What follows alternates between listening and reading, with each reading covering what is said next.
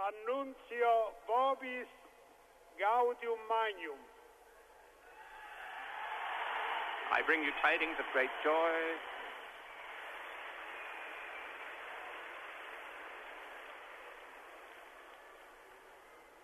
Habemus Papam.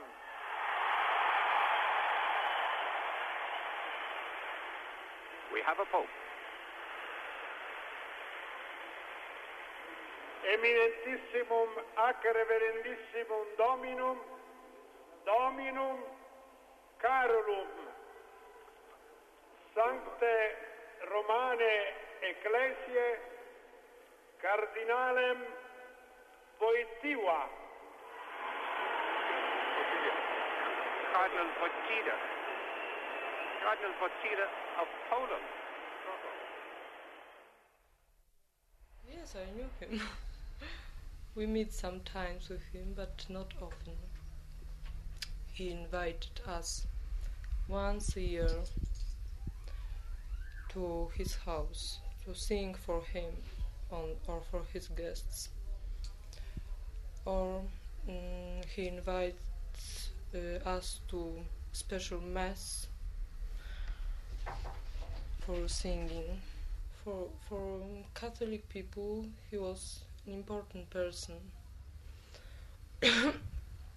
like a father, I think, and for us too. I'm sure that Cardinal Wojtyla, now John Paul II, it is a very good man as a pope. It will be very good because he was very good as a cardinal in Krakow. I must say, Cardinal Wojtyla and Cardinal Wyszyński, it was two men who could help in development of Catholic Church in Poland. They knew how to do to get that union of government and Catholic Church through. And that was very important. How it will be now, I don't know, of course, but all Polish people, and special Krakowian, are sure that it's a great pity for Krakow, for Poland. Cardinal Wojtyla became Pope. Yes, I knew the Pope, and I had the honor and the joy and pleasure, and I don't know how to say it, of knowing him and even working for him. Well, I am the chairman of a Catholic club. The club is a name which is rather misleading because it isn't a club, it's a small Catholic association, lay association. And in this capacity I often had to go and see him and talk with him. He would always give his help and protection and advice anytime we needed it, and he was extremely easy to approach. You could go to see him. Everybody could go to see him every weekday except Saturday from 11 to 1. He was in his office, and anybody could go and see him with any problem. All Poles were very happy when the news of election of our cardinal came. It was such a, people were mad from joy, because nobody hoped that it will be so. And it is very important for Poland, being a nominally communistic country. It gives Pope to the world, to the Church. At the beginning, even officials, even government, was enthusiastic to this news, and they helped us to go to Rome for coronation. But now they are, they became quiet, and they think about suppressing this enthusiasm. Well, it must be a great embarrassment to the government here. It is embarrassment because they are they depend on Moscow and they get instructions and not to be too enthusiastic to this fact. The people of Krakow have mixed feelings about losing their cardinal. Good for the church, they say, bad for Poland. But the church is so strong there that it can probably afford to lose one of its champions. Many people in the West know very little about Poland, about the Polish people, about the Polish church. Here, or most of the people will know the Polish church as the church of silence, as a suffering church, as a church who is dying out. I personally think it's a very lively church. It's a loudly church. It's a church who really stands and fights for the right, for the own right, for the right of the people of God, and for the right of everyone in the country. Christianity came to Poland nearly 1,000 years after the time of Christ. But in Krakow, the cultural and academic center of Poland, there are many links with the Christian past. The main church of the city, built in the 14th century, like most Catholic churches in Poland, built of bricks. So this one belonged to merchants, handcraftsmen, and only such monuments, cenotaphs, one can see here. No kings. The guides ply their trade in the principal churches, and as if to show the ambivalence of church-state relations, among the audience are a full company of soldiers in Polish uniform. This church has the oldest stained glass in Krakow, 600 years old, but unfortunately it's too dark now. But the main treasure of the church is the high altar. You will see it illuminated.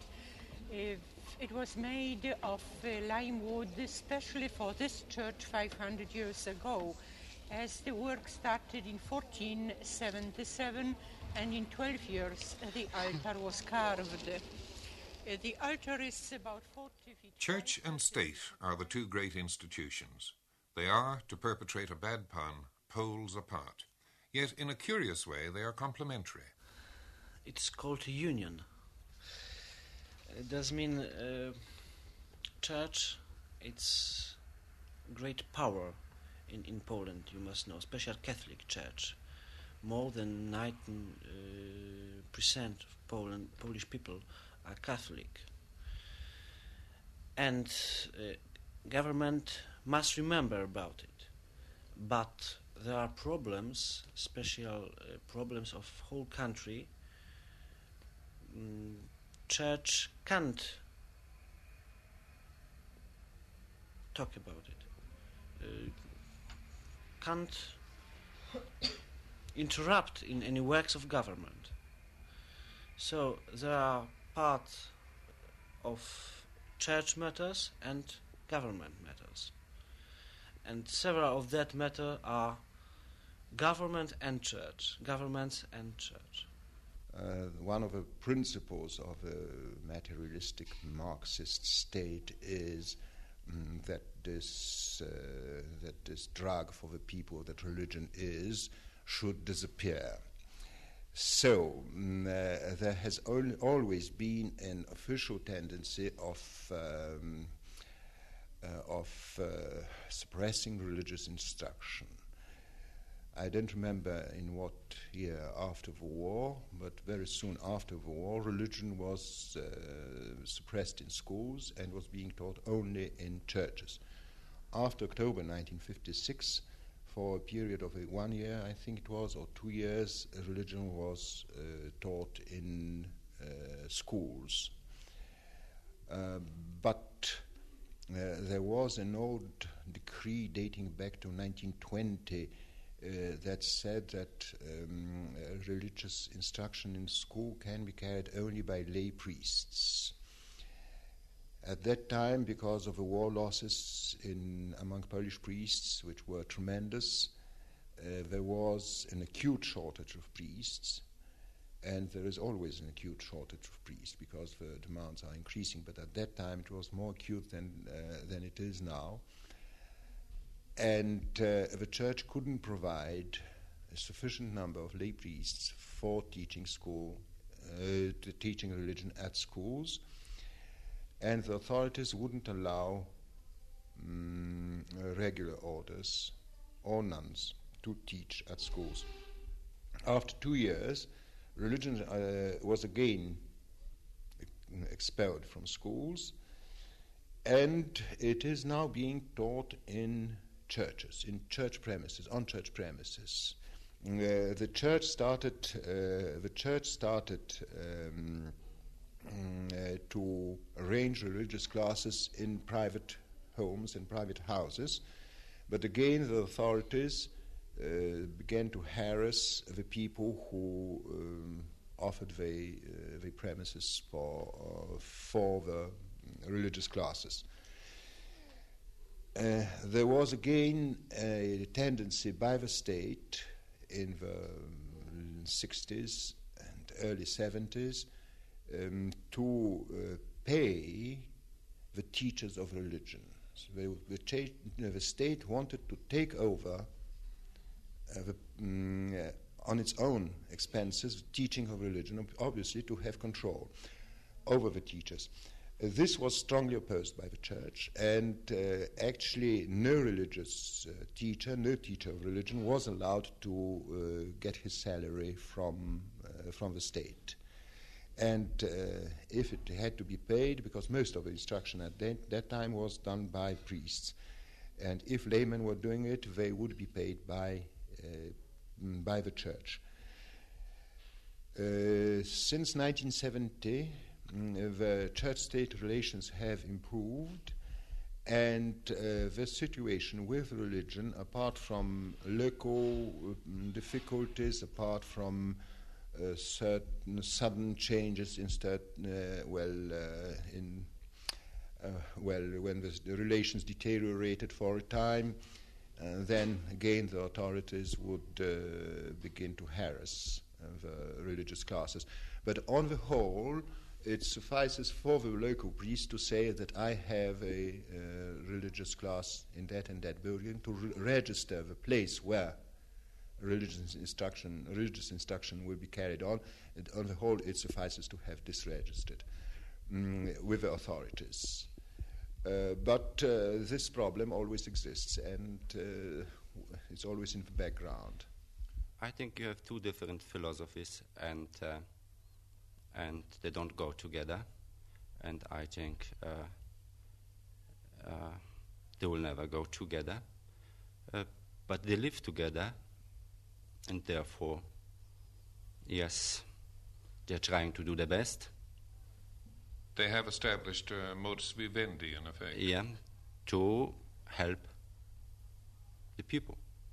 Well, one of the reasons for the strength of the Polish church is that the church has always been on the side of the people, on the right side with the people.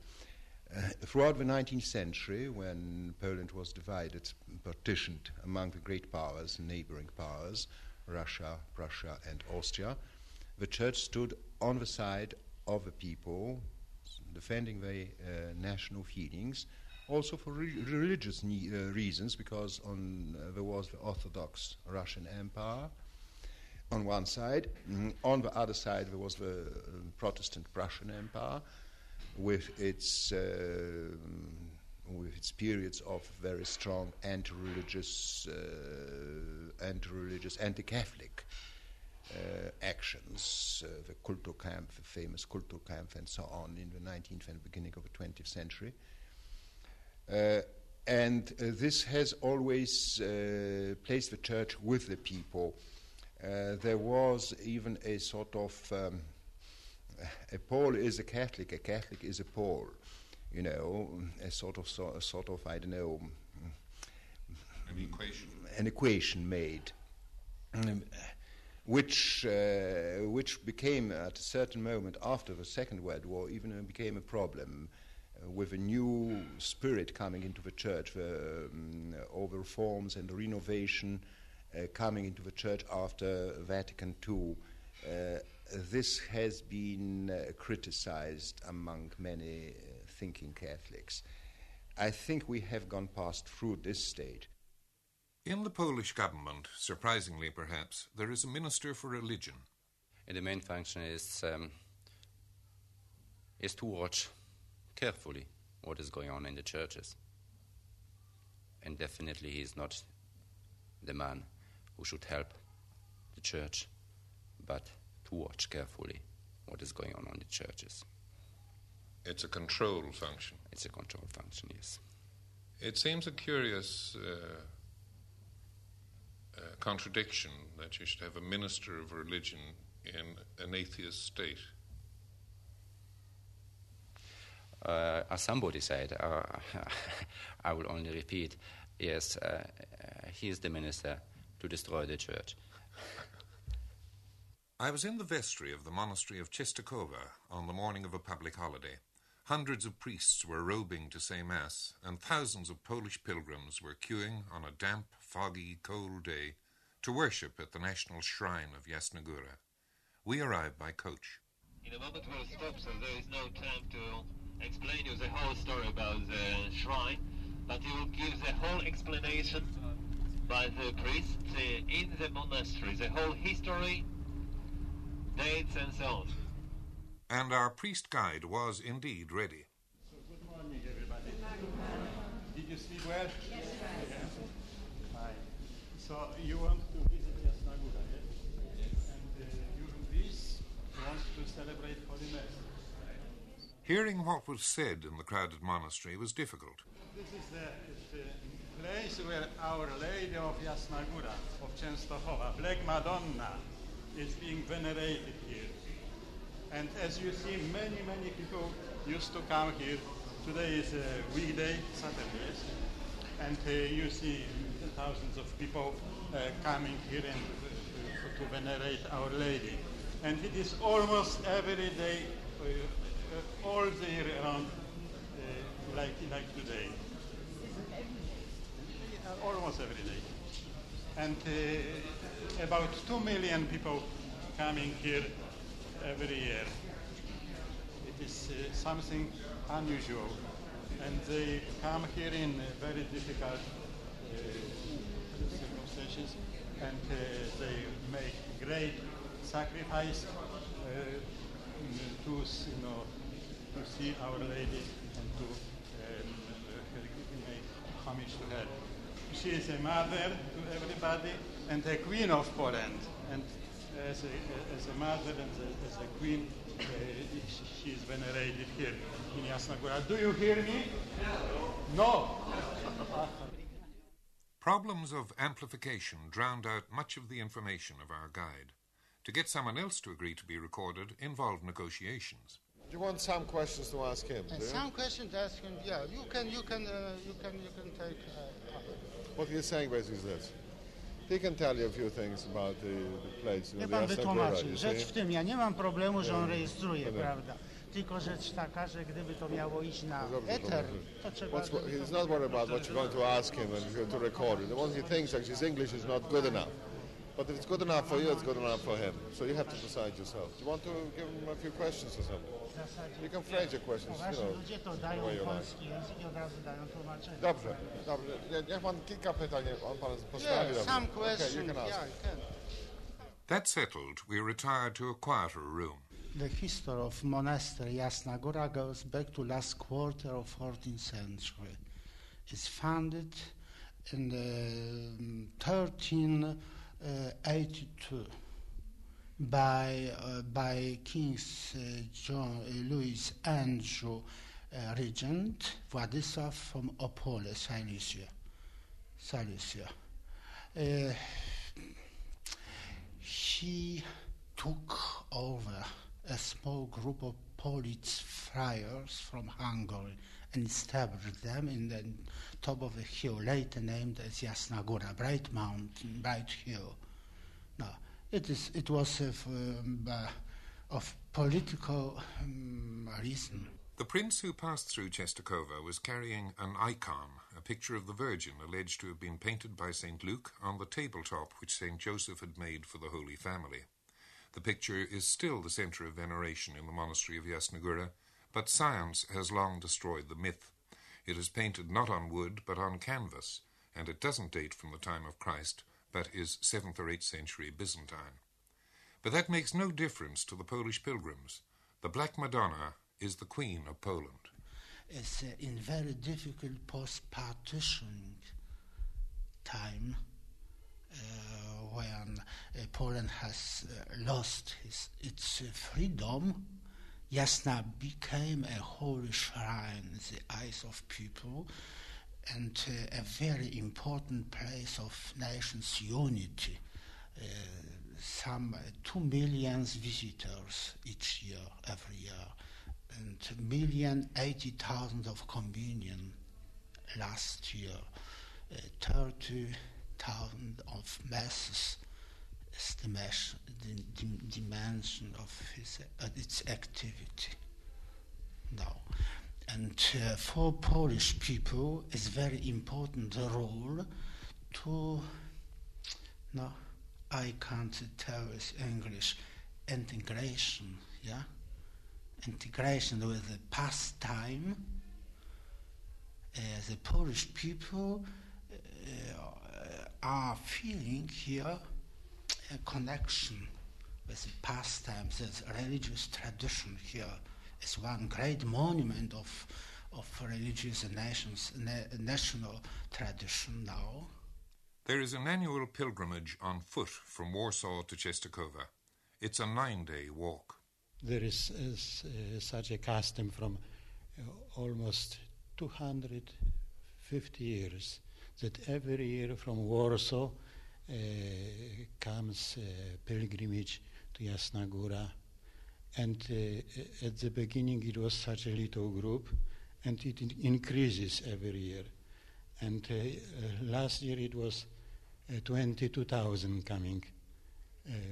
And this year it was 30,000 people walking from Warsaw to Częstochowa, and it was such a special circumstances this year because weather was very bad, and first 4 days were all day and night it rained with the wind, and everybody was quite wet, but nobody stopped to walk, and they came.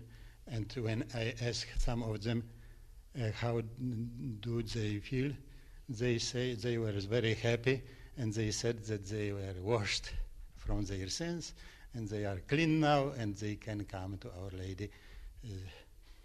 So about 80% of this great group, it was young. It were young people, students, and from different our schools, and some of them were from abroad as well, from Italy, from France, from Germany, and it was such a great manifestation of faith. I asked what was the official government reaction to such a manifestation of faith. No, our state doesn't like this, and they tried to stop this pilgrimage, and they made many troubles, and they sent their people to make troubles on the way in groups, but it was the effect was contrary. It even increased. More difficulties, more people coming. Certainly on the day I was there, the people were coming. The queues lengthened, the guides worked faster, new priests occupied the altars as each mass ended. In one of the chapels I came on a painting of St. Dymphna, Princess of Ireland. I asked about it. Grafika. What are you saying, actually? Na czym się malarz oparł w namalowaniu tamtego obrazu. I to jest wcześniejsze. What he is saying, basically, is that he doesn't really know the exact reason why this picture was painted here. He only knows that it was painted at the early stages of the 17th century by the Pauline fathers here. The only thing he discovered since was this original sketch from which he painted the final painting, as we have seen downstairs there. It's also been accompanied with a little poem, which he found as well. I ten oryginał jest zaopatrzony wierszem, który... The text of the poem was in Latin. The story is that the king, the father of the princess, wanted to rape the princess, and the local monk is defending her. The order of the king is to slay the monk, and he, in fact, does, I think, succeed in the rape. That's the story that was accompanying the original sketch in Latin, from which the big painting was painted. The monastery of Jasna Góra in Częstochowa is an ancient symbol to the Polish people. Another church, a very beautiful modern one, may in the long run prove to be more important to Polish aspirations. The church is in Nowa Huta, a newly built suburb of Krakow with a population of 200,000 people. The town of Nowa Huta was built as a socialist town, as the first socialist model socialist town, and it was to be a godless town, a town without God. And no provisions in the planning of the town were made for having a church. But after after 1956, when the situation changed, there was a plot that was allotted for building a church, well, more to the center of a new area, of a new town. It isn't a separate town and not an independent town. It's a section of Krakow. Nowa Huta is a section of Krakow. Anyway, in this section there was a plot allotted for building the church, but never the permission was never given for building the church. There was only a cross built there, and this was supposed to be sometimes in the future, perhaps. But then, at certain moments, the authorities decided to build a school on that plot, and workers came and put down the cross. And then the result was rioting in the town, violent rioting, and even, I think there was bloodshed too. Many arrests and so on. And this was in the 50s, I can't remember the date, I think it must have been 1958 or something like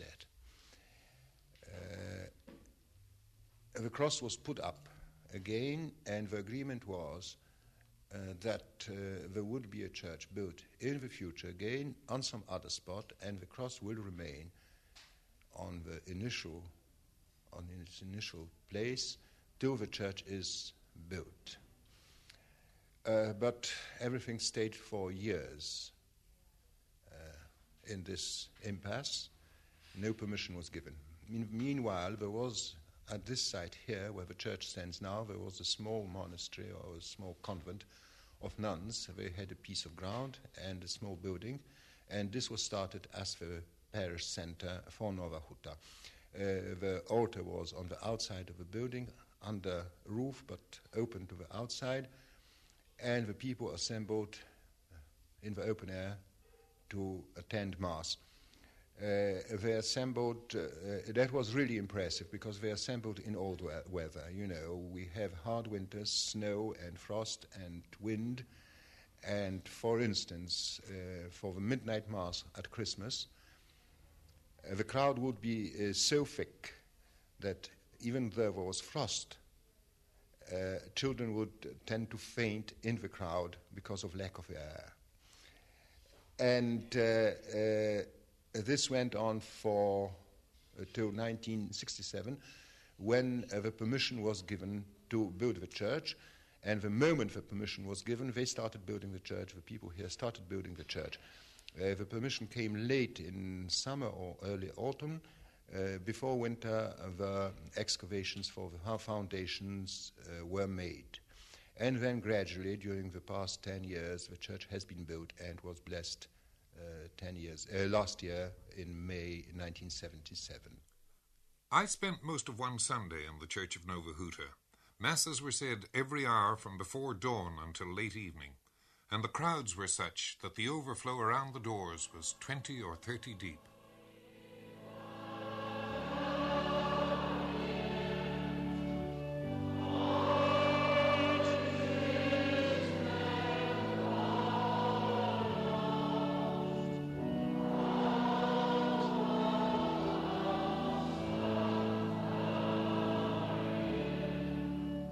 the building of a church has been, I think, a tremendous factor for the people of Nova Huta. The people of Nova Huta are mostly people who moved from rural areas to the new industry town. And usually when this process takes place, there is a breakdown of religion. The old sociological relations, face-to-face contacts, which are one of the factors of driving people to the church, disappear in a big town, an anonymous town like that. The people don't know each other, and there is a tendency for a drop of, there would be a tendency, natural tendency for a drop of religious practices. This didn't happen in Nova Huta.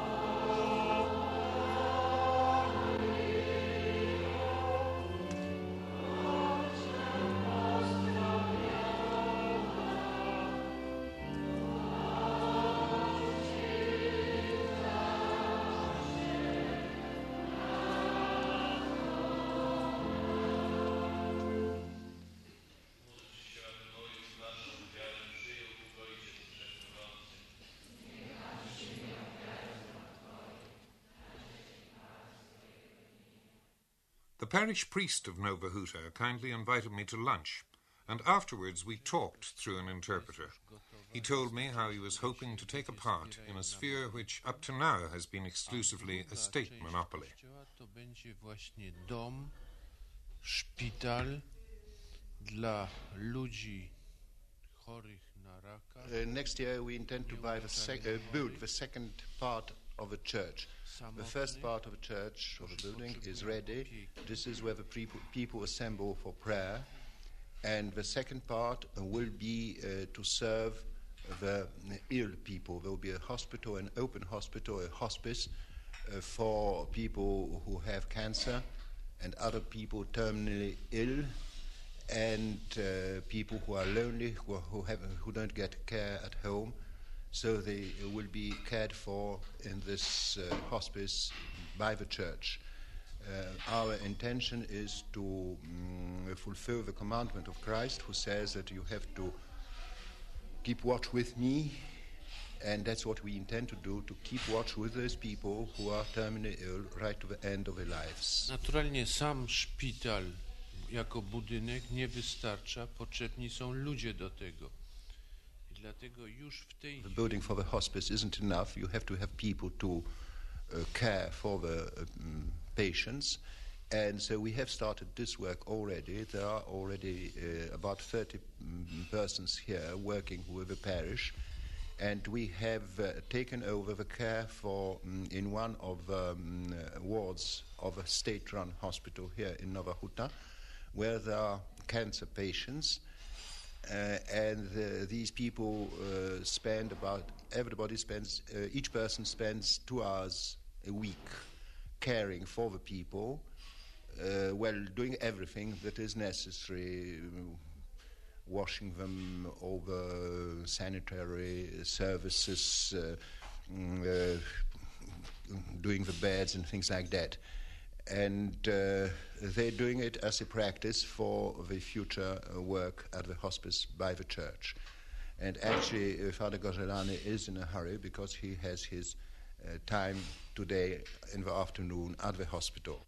Religious and intellectual life seem everywhere strong and thriving.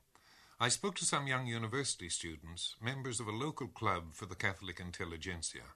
It's a club which want to show Polish Catholic culture.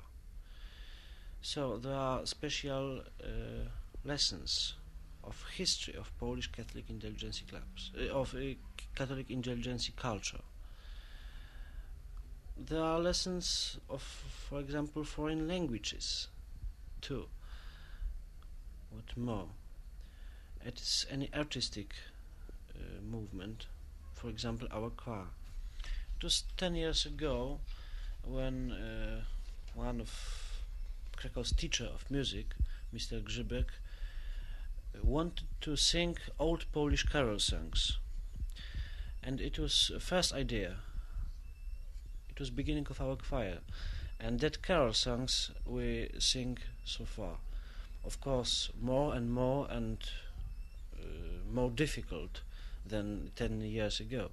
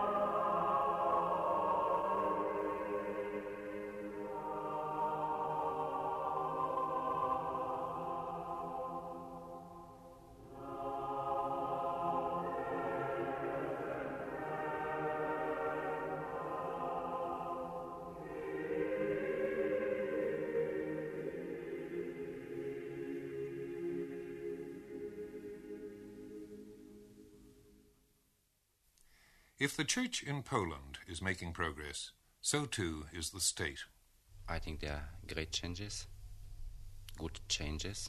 I think the people feel more freer than in my time. At 60, 68. I think the salaries are better. Many private houses are going on. And this was almost impossible in my time. I think they did a lot to the capital in Warsaw during the 10 years to improve it. I think also in the shops you will find more than before. It's true they have difficulties, but who doesn't have them? It's also true that they don't have the problem with unemployment. They don't have to fear for the tomorrow, that they will be out of job or something like that. All the people whom I met were very happy. Poland has lost one great cardinal, but it still has the powerful and indomitable Wyszynski of Warsaw. Old and ailing, he is as formidable as ever. He's old, but I wouldn't say too old. He's still strong, working very hard, and he looks tired. He was always looking tired. He was always looking serious. Are there churchmen coming up in Poland who can maintain the delicate church-state relationship? It's difficult to say now, but I hope that they are there. And I know when Archbishop Wojtyla became the Archbishop of Krakow, so people said, oh, there will be no man to replace Sapiecha. So when Cardinal Chlont died, they said, who will take now on? And we can see that Wyszynski is doing as good as Chlont, maybe even better than Chlont. So you have hope for the future? Oh, yes.